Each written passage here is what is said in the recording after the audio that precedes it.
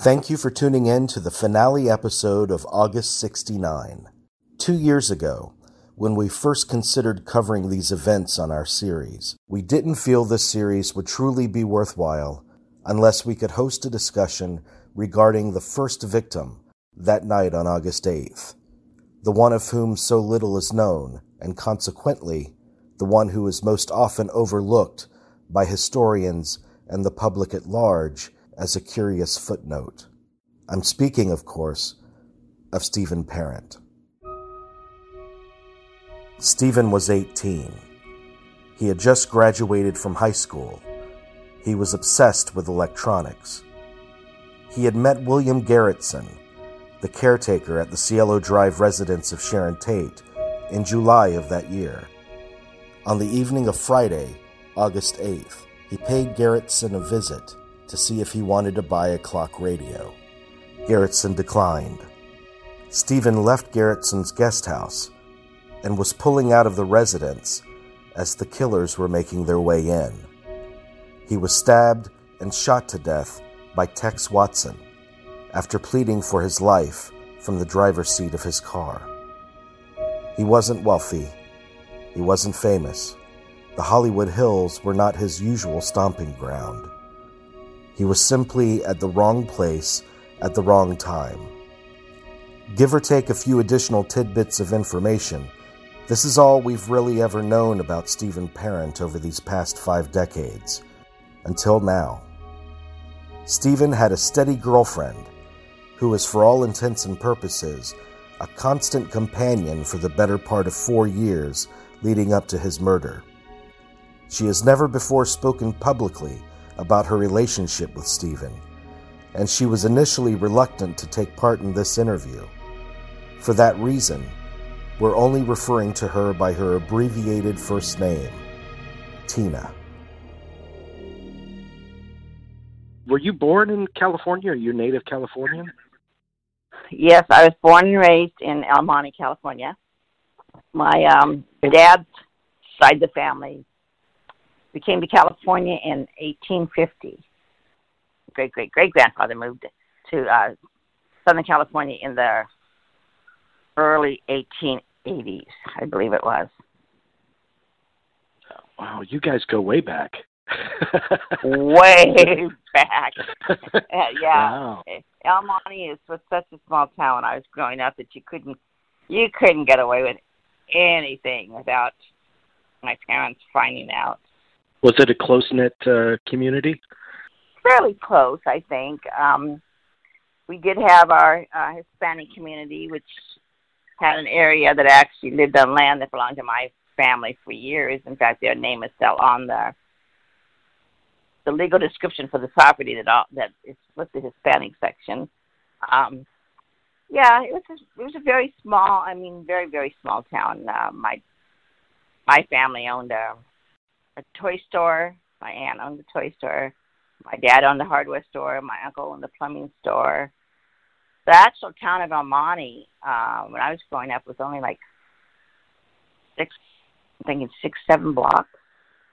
Our downtown was maybe 6 or 7 blocks. And that was about it. I know it's changed quite a bit since I've been there. Not sure for the good or the bad, but it's changed quite a bit. My dad was very prominent in politics in the town. Oh, and what did he do? My dad was he ran for city council a few times. He was a reserve police officer, so all of the family's friends are police officers. In fact, that's how my dad met Steve. Well, Steve wanted to work on my dad's campaign. We knew who Steve was from church, but never really knew Steve until my dad ran for city council. And then my dad was eventually a planning commissioner. He lost the election by just a few votes, so the booby prize was planning commissioner. So Steve wanted to volunteer for your father's campaign, and that's where you first met him. That's where I first met him. He volunteered for my dad's campaign. My dad brought him home one night and said, he goes, "You guys are the same age. You guys can work together on this." And I'm like, whatever. I really had not planned on working on my dad's campaign. I'm like, Dad, I'm a freshman in high school. I got better things to do with my life. Yeah, so Steve and I worked on my dad's campaign together. All we know about Stephen is the only thing that's really out there. He's 18 years old. He was the first victim, and he liked electronics. But what can you tell me about his personality? Who you believe that he was? Well, before I met Steve, I know he had some minor run-ins with the police, little kid stuff, basically. And my parents were kind of, especially my dad, kind of, let's see if we can help him out. And so he had kind of a little bit of a reputation around church. But my dad's thing was, hey, that's in the past. You can put the past behind you and change. So that's what happened. He was just, he went along with whatever I wanted. He was very easily influenced, I guess. I could get him to do whatever I wanted him to do. No matter what I said, he went along with it up to a certain point. He enjoyed being around my family a lot. Electronics is a big, big thing, and he would always do the latest cutting edge of everything, and I would get bored with that because I could talk about things like that. But and he enjoyed working in politics. He's very sweet, very kind to everybody. We dated off and on 4 years. We'd have fights. We'd break up. I'd go my own way. He was always like, well, you'll be back. And I go, probably, but, but we did go to different high schools. Yeah, he went to Arroyo, and where did you go to high school? I went to Bishop Vermont. It was in La Puente. It was about 12 miles away. We didn't go to school together, but sometimes, because I rode the bus home from my school, and it stopped at the grammar school I went to, and sometimes he'd be over there just to say hi to me because he got out of school at the same time, but because he was already in the town, he could come over and just to say hi to me. And when he started driving, sometimes he'd give me a ride home from the school, so I didn't have to walk. Oh, I remember too. He was also very active, as much as he could be, at the Knights of Columbus. He did a lot of activities over the Knights of Columbus, which is a Catholic men's organization. Did you get a sense from him of what he was wanting to do with his life at that time? He wanted to do something in electronics. Electronics was everything. I mean, he knew the latest of everything. I mean, he was a lot like my brother, who knew things about things that were coming out maybe 5 years before they actually were going to be on the market. I can remember him saying, well, one of these days they're going to be able to, like, VCRs. Yeah, you're going to be able to do this. I'm looking at them like he's crazy. And less than 4 years later, they had VCRs. So I'm like, how do you know these things? But he was just he worked at an electronics store, didn't he? Yes, he did. He did in senior year of high school. I don't know too much about if you read the book Helter Skelter, but it talked about him working there, but it also talked about him having a different girlfriend too, which kind of surprised the heck out of me and his family, because we were pretty much together. Other than going to school and work, we were together. I remember one of the really sweet things that he did is one of my very best friends did not have a date for our senior prom. She never dated. And I told him, I don't feel right about going and her not being able to go. We've been friends since kindergarten. He goes, I'll find her a date. And he did. He found her a date. And we doubled for the prom. And I thought it was very sweet that he would make the effort to find somebody who was willing to actually even pay to go to a prom with a girl he didn't even know, which I thought was so sweet of them. Yeah. And, was that your senior prom, or? That was my senior prom. Actually, when his parents got his car back after everything, the senior prom pictures of my girlfriend and guy who took her were actually in Steve's car, because I had given them to him a couple of days beforehand. Said, hey, we just got these in the mail. Can you make sure, I don't know what his name is, gets his copies of the pictures? and Steve just hadn't delivered them yet, so they were still in the car. So I actually got those back. His parents gave them to me, and I gave them back to her. It sounded like you guys were pretty constant companions all through high school. Yeah. In the beginning, it was just like brother and sister, just good friends. And, I told him about other guys I was dating in the beginning, and he's like, okay. Didn't realize he wanted something more. He wanted something more from day one. But I'm like, I'm a freshman in high school. I'm not settling down with any one person. I'm going to have a career. That was probably one of the biggest things that we squabbled about, because he did not really want to go to college. He wanted to just get out and get his career after high school. And I kept saying, well, I'm going to college, and nothing's going to stop me from going to college. But back then, girls didn't really go to college a whole lot. My generation was just starting to be the ones that went on to college. So he's going, well, you could stay home. You don't have to go. You have a good job. You don't have to go. And I'm like, yeah, I have to go. And that was one of the things you probably thought about the most, was me wanting to go to college and him not. In fact, that's probably why we were not officially engaged. He'd asked me that summer, a few weeks beforehand, and I said, Steve, until I finish college, I don't want to, commit to anybody. I have 4 years of schooling ahead of me. I don't want to do this to somebody. I want to be able to enjoy college. I was 17 at the time, and I did not see myself getting married at the age of 17 or 18. So I completely understand. Yeah. Forgive me if I've got the timeline wrong, but was he at all concerned about the draft? You know what? I don't think we ever talked about it. I think it was kind of like, if it happens, it happens. We had just graduated from high school in June. I don't know if there was even the lottery back then yet. I can't remember when they started the lottery or not, but we never talked about it. I think it was more like, if you don't talk about it, it won't happen. One thing I do remember about Steve is, while we were just in the just friend stage, I did lose a friend that I was dating in Vietnam. He was still in Vietnam. And Steve was pretty much the first person I called when I found out.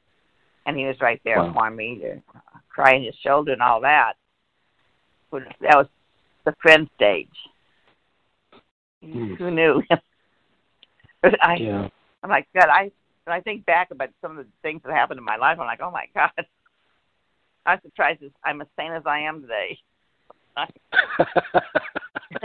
After losing my friend in Vietnam and then losing Steve less than 2 years later, it was something else. It was a strange time. We did a lot of going to movies. We didn't go to the beach much because we were both very fair-skinned and sunburned, so we didn't do that much. But he worked a lot. In high school, like our senior year, when things started getting more serious, I went to work right from school. Basically, my school bus would drop me off where I worked at because it was on the route, and then I go home and he'd come over. I get off work at 6, and he'd probably be at my house by 6:30, and usually stay until like 9:30, 10 o'clock at night, and then go home. And that was during the week. We really didn't go out. We did studying, and school was not a big thing to him. So he'd kind of get tired of watching me study or saying I got to go to the library. So we go to the library together, and he'd get bored, but he'd do whatever I wanted. Like I said, he did whatever I wanted. I controlled everything. A few weeks before this happened, before he was killed, we had actually been out for a drive one evening, and we were up in that area. We were just drove into Hollywood, so we, walk around Hollywood Boulevard and everything, and then so we thought, well, we'd I didn't have a curfew, so my dad found other ways to punish me. If I stayed out late, he'd get me up super early. And that was his thing. I'm not going to give you a curfew, but watch out. I'll know if you came in late. I'll get you up at 5 in the morning. If you came in at 3, trust me. He was good at that. Yeah, but we were, like I said, we were driving around L.A. and up in Hollywood, and we actually got lost. And I said, Steve, do you know where we're at? He goes, I've never been up here before. And I said, I've never been up here before either. How do we get home? And he goes, I don't know. And we wound up going up and down a lot of little side streets in that area. And I kept saying, are you sure you've never been here? He goes, no. And I'm like, oh, and I'm looking at the clock, and I'm like, okay, I may not have a curfew, but my dad's going to kill me when I get home. I'm not even going to get to go to bed by the time I get home. And he was very adamant. He did not know anybody up here. And then later, that was one of the things I was asked when the police interviewed me is, who did we know who lived up there? And I'm like, we knew nobody. So I don't know how many times after that he may have been up there. I did not know about him meeting the caretaker. I'm not sure why, because usually he told me everything. As far as I know, he told me everything. He's very, very close to one of the priests in our parish, Father Robert Burns. I don't know if you ever heard about him. Yes. If Steve wasn't with me, as Mom told me later, well, if Steve's not with you, I knew he was with Father Burns. And I go, yeah, they were very, very, very close. There were times when the three of us would hang out and stuff even. They were very close. And Father Burns was a family friend of my family's. And I know he'd tell my parents how happy he was that Steve and I were together. He was rooting for us. I don't think was faith important to him or the church? I was just going to say that I don't know if that was the important part or if it's just the friendship he had with his father, or if maybe he was trying to find his faith. I think a lot of him going to church was mainly because I went to church. So, it was one of these, well, if she does it, I'm going to go. And I'm not sure how he got to know him so well. Like I said, he went to public schools. Those of us who went to Catholic school, we saw Father Burns pretty much on a daily basis over at the school. But I don't know. So I'm not sure how they got together. Maybe through the Knights of Columbus. Because the Knights of Columbus had a fish fry every Friday night. But I'm not sure. But I just know that they had a really close friendship. I don't know. Well, and Father Burns, wasn't he the one that ultimately identified Stephen? Yes, he was the one who identified him. My father, who had worked for that mortuary, went over to the mortuary and actually saw Steve once he got brought back to the mortuary in our town, and actually saw Steve. And my dad was the one who said, well, you don't want to see him. You don't want to see him. But he goes, I had to see him so that I could assure you it was him. Yeah. My dad, I had a phenomenal dad, and he was just amazing father. But yeah, Father Burns was the one who ID'd him. My last memory of Steve was not pleasant at all. Cost me a lot of guilt. Even to this day, I have to remember it, and it's a hard thing that happened. As I said, we just got out of high school, and I had a younger brother and sister, and my brother and sister have been begging me since I had a car. I had a station wagon. My uncle was in Vietnam, so he let me use his station wagon while he was in Vietnam. And they've been begging me, could I please take them to drive-in? And I kept saying, oh, no, not tonight. Steve's coming over. So finally I said, tomorrow night, you guys, I'll take you. No matter what, I will take you. And my brother's best friend, he and I had another cool friendship, very joking and everything. And Steve was jealous of this friendship. And I'd always say, oh, Tony, he's too young for me. Not a big deal. So Steve came over that night. I believe it was a Wednesday night, I believe. And he said, let's go out. I said, no, I promised the kids I'll take them to the movies tonight. And he goes, no, I don't want you going. I said, no, I promised them. And he goes, well, I don't like you going out with Tony. I said, I'm not going out with Tony. I'm going out with my brother, Tony, my sister, Judy, and Tony's little brother. I said, they're just kids. And he goes, I don't want you to go. And he goes, and he got really mad and, he started screaming at me for some reason. I don't know what set him off. And I just said, I'm doing what I want. And then he called me a bitch. Nobody calls me a bitch and gets away with it. And I turned around and slapped him, and I walked out the door. That's the last time I ever saw him. Oh. That was, so that's the last memory I have of me slapping him and walking out the door. So I didn't hear from him on Thursday. And I thought, well, probably a good thing because we're both trying to cool off. Because I was still very angry. And then Friday, I had gone to the store. And actually, I remember very clearly I went to Sears with my brother and his couple of his friends again because they wanted to buy something. And I took them to the store, and at that time, Steve came over to apologize to me, going to my brother. And my brother goes, Steve, Tina is still really mad at you. I think you need to give her a couple more days because what you did was wrong. And like, Steve, yeah, I know, but then he goes, but you know what? You need to give Tina a couple more days to cool off because right now would not be the night to see her. And then apparently they hung out for a while. Steve asked my brother if he wanted to go with him to sell some electronic equipment to somebody he had met recently, and they were going to go up to Beverly Hills. And my brother said, yeah, I'll go. And then he goes, well, wait a minute, Steve. I'm waiting for a phone call. I'm supposed to go deep sea fishing in the morning. I need to find out what time we're leaving. So then my brother got the phone call and said, oh, Steve, we're leaving really early. I'm not going to be able to go with you tonight. So Steve said, well, tell Tina I came by and I'll talk to her later. And he left.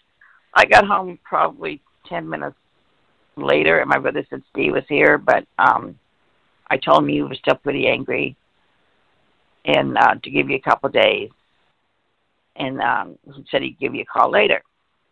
And then my brother told me that he was supposed to go, but he goes, yeah, I didn't go because I'm have to get up early sea fishing. So, I went on to bed, didn't think more about it. I got up the next morning and went to work. I believe I got off work about 1 o'clock that Saturday. And my mother was in Costa Rica with my oldest sister, who had just given birth, and she lived down there. So my dad decided to take myself and my two younger siblings out for the day, just doing fun stuff. And this is what bothered me later, how this hearing it on the news bothered me. I remember we were going to Seaport Village, and they started talking about this massacre in Beverly Hills, and 5 bodies were found, and all the blood. And all day long, it just kept on me like, wow, that's really horrible. And I'm like, well, why is this bothering me? You hear about this kind of stuff all the time. Why is this bothering me so much? And it just did. And then that was Saturday. And I still didn't hear from Steve on Saturday night. I thought, okay, he's giving me a couple more days. I thought, I'll call him tomorrow and tell him everything's good. So then we went to church. And on Sunday morning, and they would always go, please pray for the dead of the parish. And they said, Stephen Parent. And I looked at my dad, and I said, no, that can't be right. And my dad goes, no. So after Mass, he sent my brother back to talk to the priest. I can't remember if it was Father Burns or not. I don't think so. And then my very best friend, the one who got to the prom with me, she sold the newspapers after Mass to all the people who went to Mass. She'd been doing it for years. And she came, standing there, she came up to me and she goes, Tina, I'm so sorry to hear about Steve. She had, she'd been looking at the newspaper and everything else. And I'm like, what are you talking about? And she goes, Steve's dead. And just then my brother comes up and whispers something to my dad. And then my dad goes, it is Steve. And I went, no. And then my girlfriend, she says, and they're holding the caretaker for murder. And I said, and then she goes, William Garretson. Well, Steve's very best friend's name was William Garrison, who I had known since first grade. And I go, caretaker, William Garrison. I said, his parents don't have a caretaker. And I'm trying, all these thoughts are going through my mind. I remember all this. And I'm like, what are you talking about? They're holding Billy? And she goes, no, William Garretson. I said, wait a minute. Steve died in his car, right? He had a car accident, right? Where's this caretaker thing coming in? She's going, you don't know anything, do you? And I'm like, no, I don't. What's going on? So then she told me what she read in the newspapers that day. She told me and my dad and everything. And we left church. So then we left, and we went out to breakfast, and my dad's trying, he's calling the police department, local police department, because my dad was on the force. And his best friend, who was chief of police, actually would have been my legal guardian at one point if my parents had died or when we were younger. And he's not getting any information. So my dad goes, let's go away for the day, just to kind of, I guess it was just to get my mind off of it, not that it did at that point.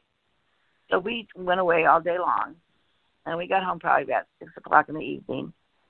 And my dad called LAPD at this point and said, I think you guys want to talk to my daughter. My daughter was Steve's girlfriend. You may want to talk to her. And they go, yeah, okay. And they took my name and number, and that was it. The next day, his mom called me at work, and she said, I know you know by now Steve's dead. I said, yes, I do. I said, because I kept going to work because I don't think I wanted to accept it yet. I go, I want to come over there. And she goes, I'm not sure I want you here. I want you to come over here and face what we're facing right now. There's reporters everywhere. Mm. And I was like, oh. So then my other very best friend was on vacation in New York, and she called me and she said, listen, I already called and talked to her boyfriend, Marty, and she says, Marty's going to pick you up from work, and he'll take you over to Steve's house. He will not leave your side. He'll be there as long as necessary. So then I called his mom back, and she says, well, when you get here, pull straight into the very back and come in the side door. Because like I said, there's reporters everywhere.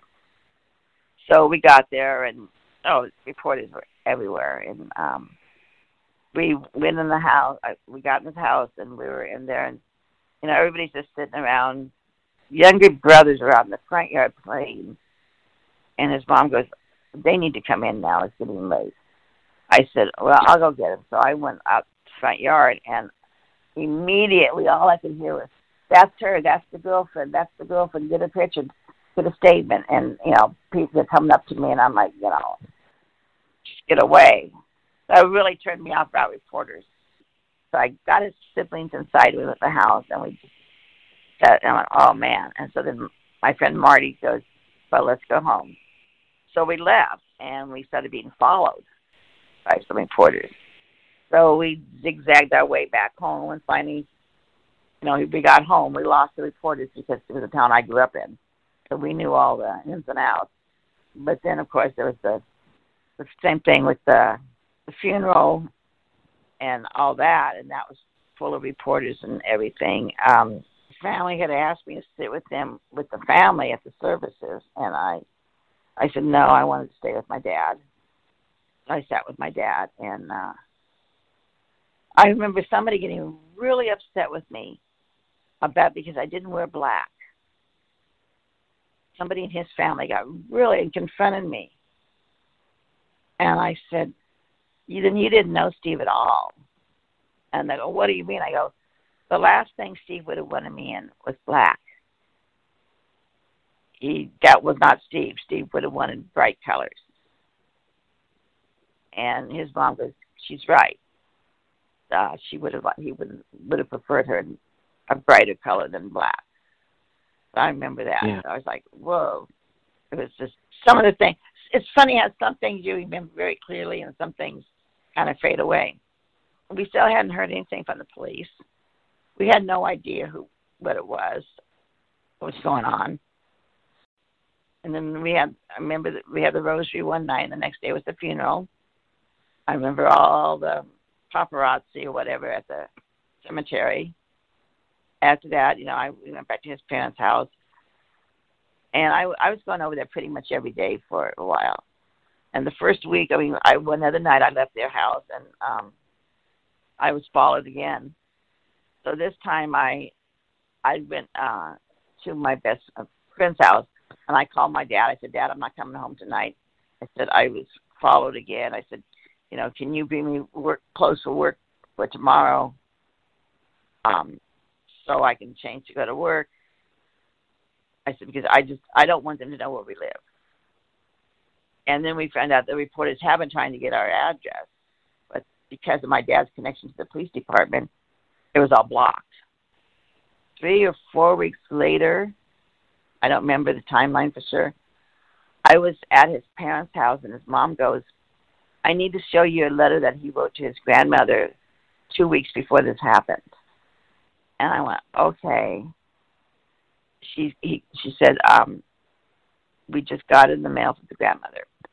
And it was a type of letter that you would write somebody if you knew you were going to die, about how his life was so perfect then and how he met the perfect girlfriend and he was hoping to marry her. And we'd have little redheaded babies because we both redheads.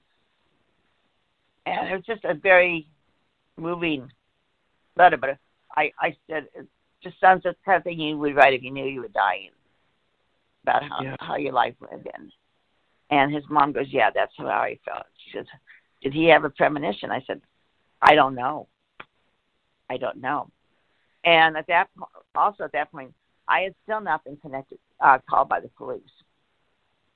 I want to say it's probably like the third week of August, maybe. We had gone up to San Francisco for the weekend, and the police actually went out to El Monte PD and said they wanted what they could about me. I was a person of interest in a murder investigation, and they wanted to know if I had a record, anything else. And they got the chief of police took over. He heard them talking about this, and he said, listen, I've known her since all her life. No, she does not have any kind of a record. And they want to know where I was, if he knew where I was. And he goes, yes, I know where she's at. And I will let them know when they get back in town to get hold of you.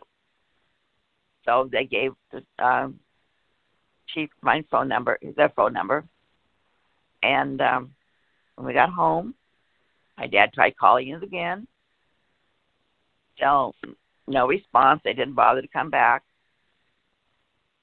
And then it was just before I started college, probably the week before college, it'd be the last week of August. We got a phone call from LAPD. Could they come out and talk to me? And they came out to talk to me, and I wasn't 18 yet, so one of my parents had to be in the room with me. And so finally, I just told them, I said, listen, I'm going to be 18 in a couple of days. Get my mom out of here because my mom was just a pain. And there's some things my mom didn't need to know. If they were asking questions like, what did we do on dates? How intimate were we? Was I positive we didn't know anybody up there? They talked to me for about an hour and a half, just going over and over. Basically, I don't know, try to trip me up. How did Steve know this guy? Why wasn't I with them? Just over and over and over, which I learned later was a technique. they finally left, and we didn't hear anything else about it. The hard part was I started college the following week, and I was a criminal justice major. I'd already decided on that before all this happened. That was one of the other bones of contention between Steve and I, because, going into law enforcement is not for women, and it's dangerous, and, he and my mom were in agreement on that one. So that was rough. But starting school was very rough, because pretty much every one of my criminal justice courses centered around this murder and the investigations, and it was being brought up every day in class. So I had to finally go to my instructors, and I told them, I said, that I was part of this. Oh, and actually, I forgot about this part. We had to do a background questionnaire before we could get into the program. And the question was, have you ever been interviewed regarding a major crime? And but yes. And so then, then we started class. My background had not come back yet. So I told my instructors, I said, I just want you to know there might be times where I might have to get up and walk out of class because I can't handle it, because this affected me. And I told them the story, and they went, oh, okay. After this all happened, I did not sleep alone for probably a good month to 6 weeks. Somebody else had to be in the room with me in my bedroom, and I had to have a light on. And then finally, I got to where I could sleep in the room alone, but probably for another 2 months, I still slept with the light on.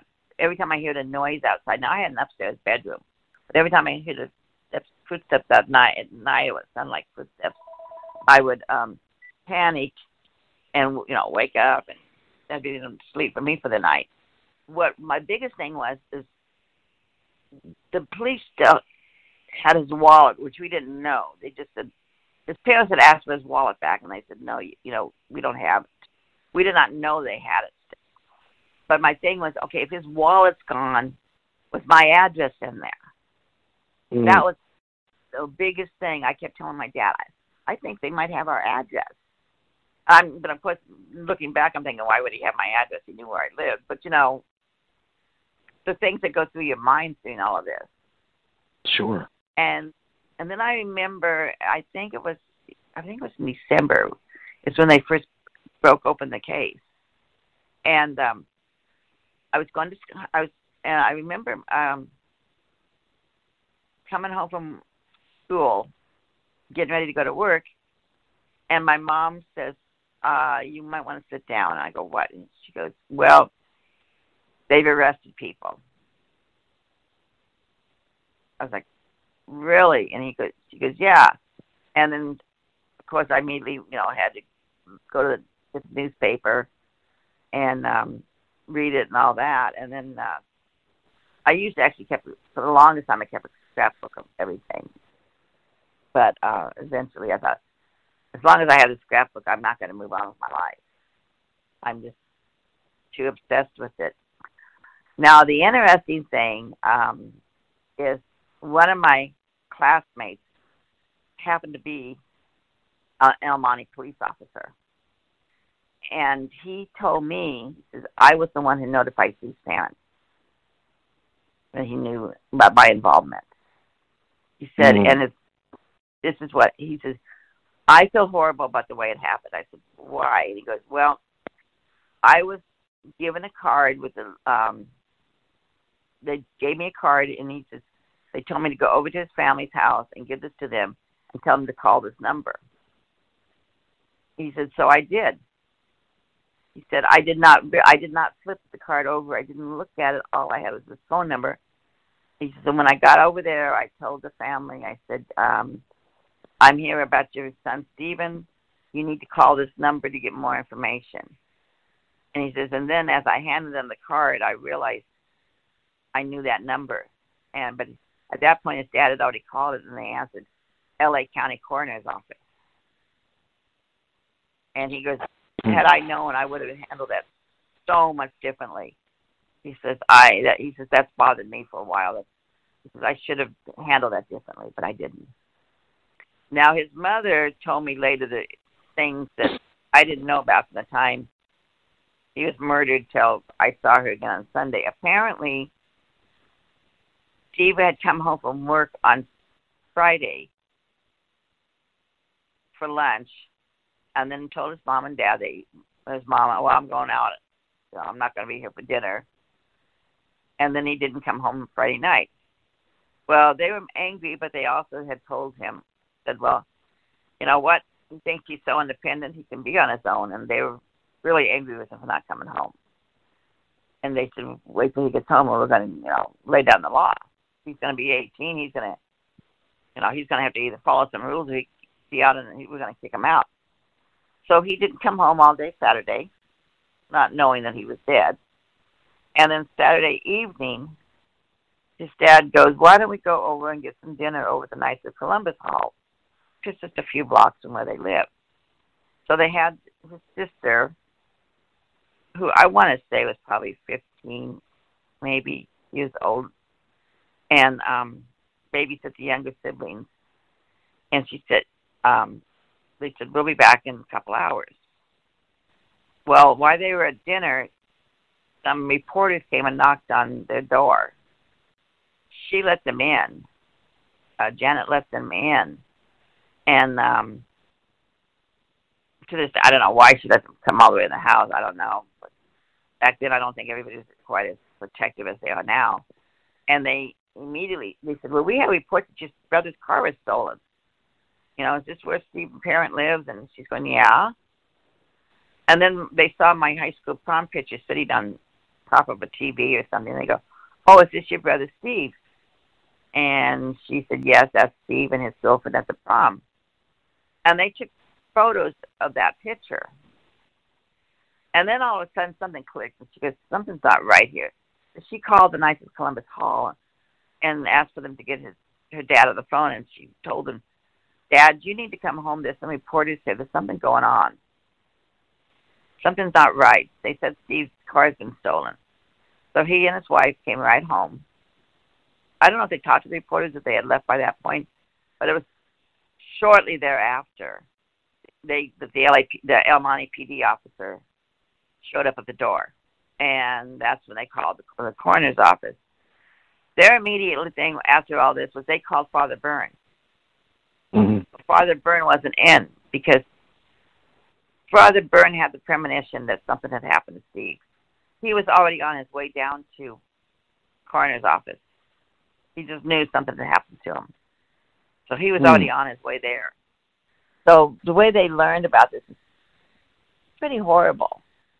Yeah.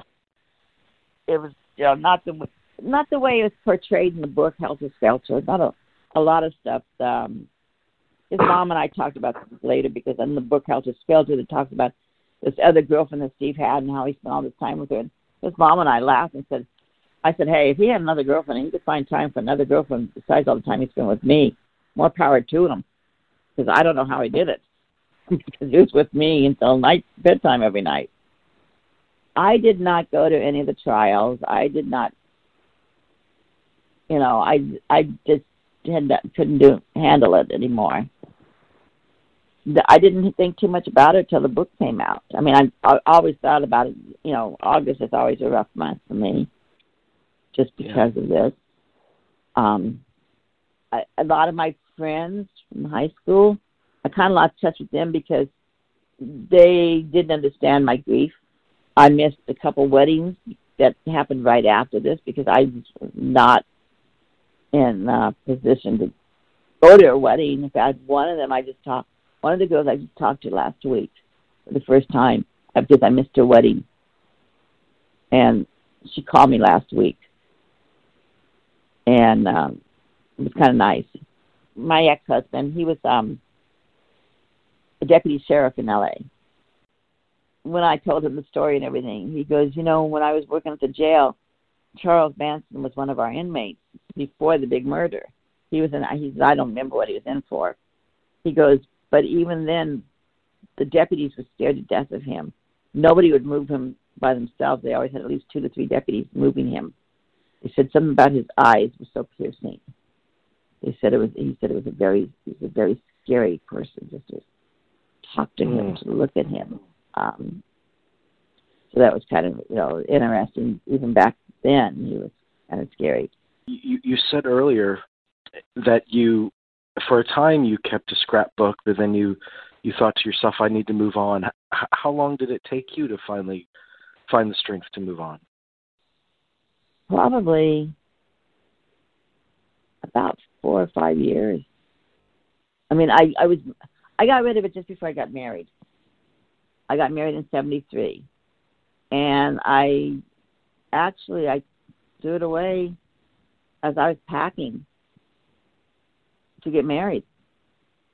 As I was moving into my husband's house, and I'm like, okay, do I take this and keep this memory with me, or do I finally just get rid of it? And so I did get rid of it.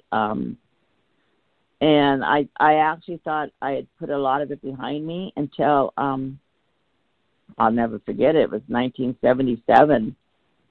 I was at the mall in Arcadia, California. I was walking through a bookstore. I had my daughter with me. She was only a couple months old. I passed the bookstore, and the Helter Skelter was there, the book that I didn't even know about. So I said, I need to look at this. And my ex-husband had this thing about me buying hardback books.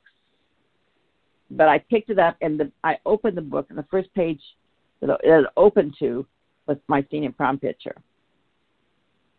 And I had no idea it was in there.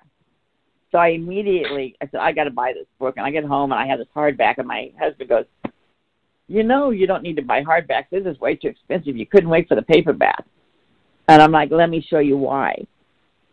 And he goes, oh, my God. He said, and then, of course, we discussed how they had the right to use my picture without my permission.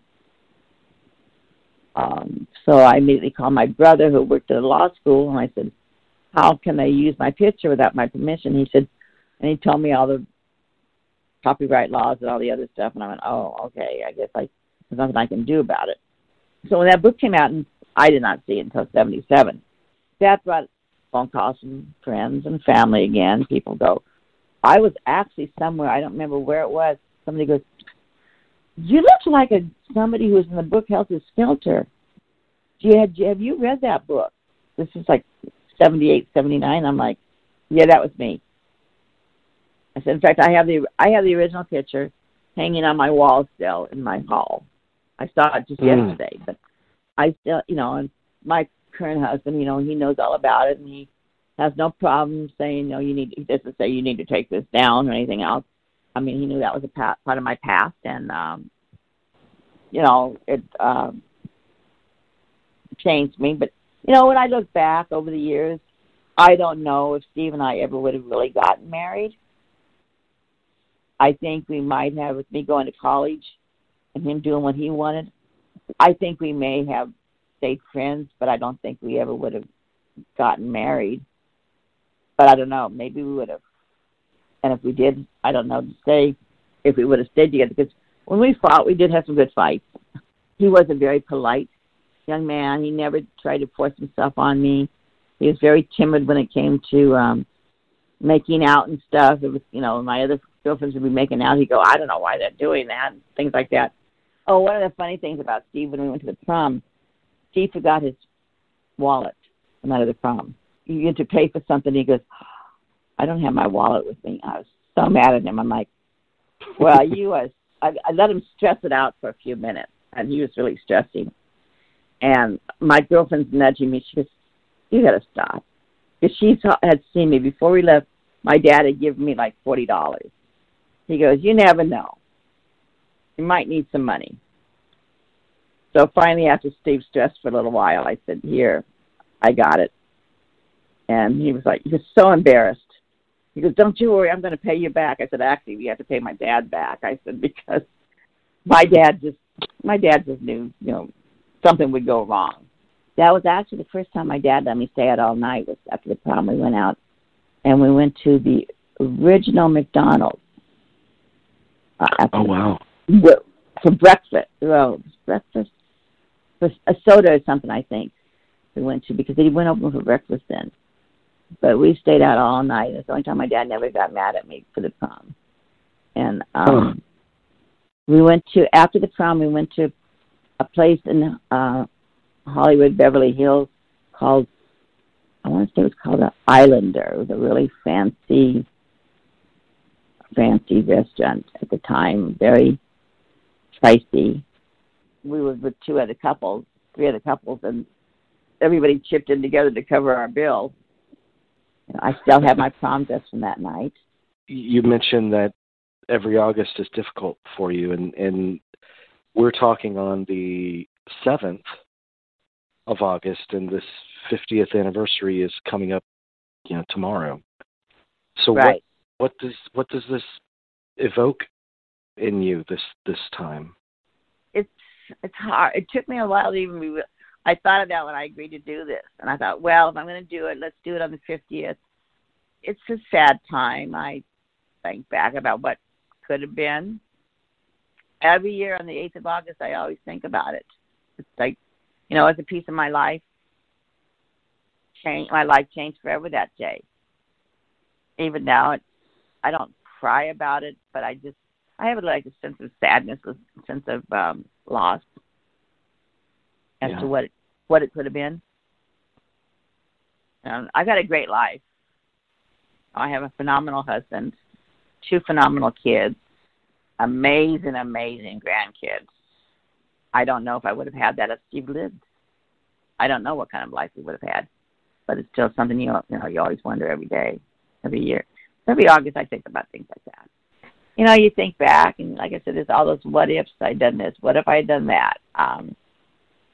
Little things like I saw the movie Once Upon a Time in Hollywood the other day, and my son didn't tell me what it was about. It was kind of like, okay, I was so tense in my seat at the movies when they showed up there and like ready to go up the driveway. And all I could think was, oh, my God, they're going to show Steve coming down. They're going to show this. And I didn't know what I would do, how I was going to take that. And then, of course, the whole thing shifted. I was like, oh. Yeah. I was able to take a breath. I mean, there have been some other made-for-TV movies about the whole thing, and I've seen some of them, and they're so made up. They're so Hollywood, and nothing real factual. I mean, a little bit of fact in it, but not a lot. And at times it makes me so angry. I'm like, why don't you tell the truth? Why don't you talk about what really happened? And did you ever go up there? I mean, did you ever have a need to see where it happened? No, I've never.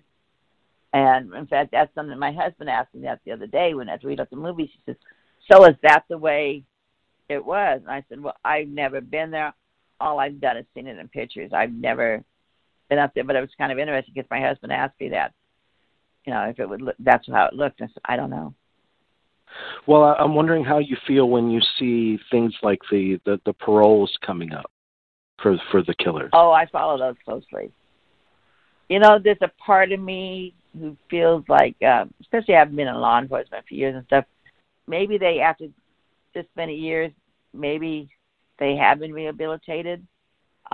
They unfortunately made some very bad choices in life.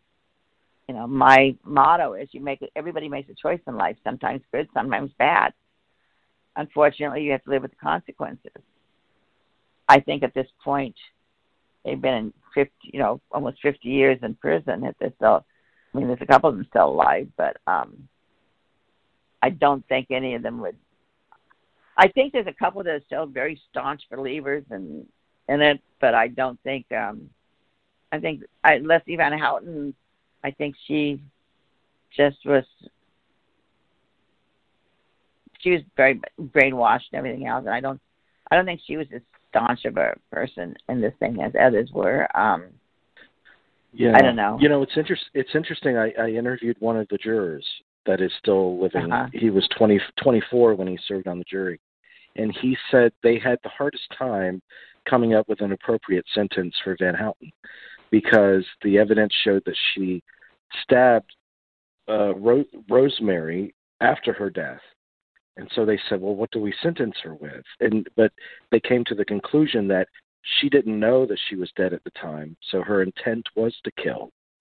But at the same time, he said, I would release her today if it were up to me. Yeah. The juror that sentenced her in the first place. I mean, Kernwinkle, I know one just died. I think Atkins died recently, wasn't it? Yeah. I quit following it kind of, when they die, I'm like, okay. And Tex Watson, who is the, for all intents and purposes, he is the murderer. I mean, he is the one that... Right, yes. He's the one Steve. who pulled the trigger. He's the one who actually killed Steve. Do you think about what you would want to say to Steve if you're ever able to see him again? I would apologize to him for slapping him. I know that. That would be the first thing. That's probably the biggest regret I have. I don't think a lot of this would have affected me as deeply if I hadn't left in such anger that day. I think maybe I might have handled things a little bit better. I don't know. But I know the first thing I would do is say, I am so sorry for slapping you. And I'm so sorry for not being there when you came by to apologize to me. For the longest time, I blamed myself, like, well, if I had been home that night, maybe he wouldn't have gone. Or if I had gone with him, maybe we wouldn't have left at that exact moment. Maybe we would have left 10 minutes earlier.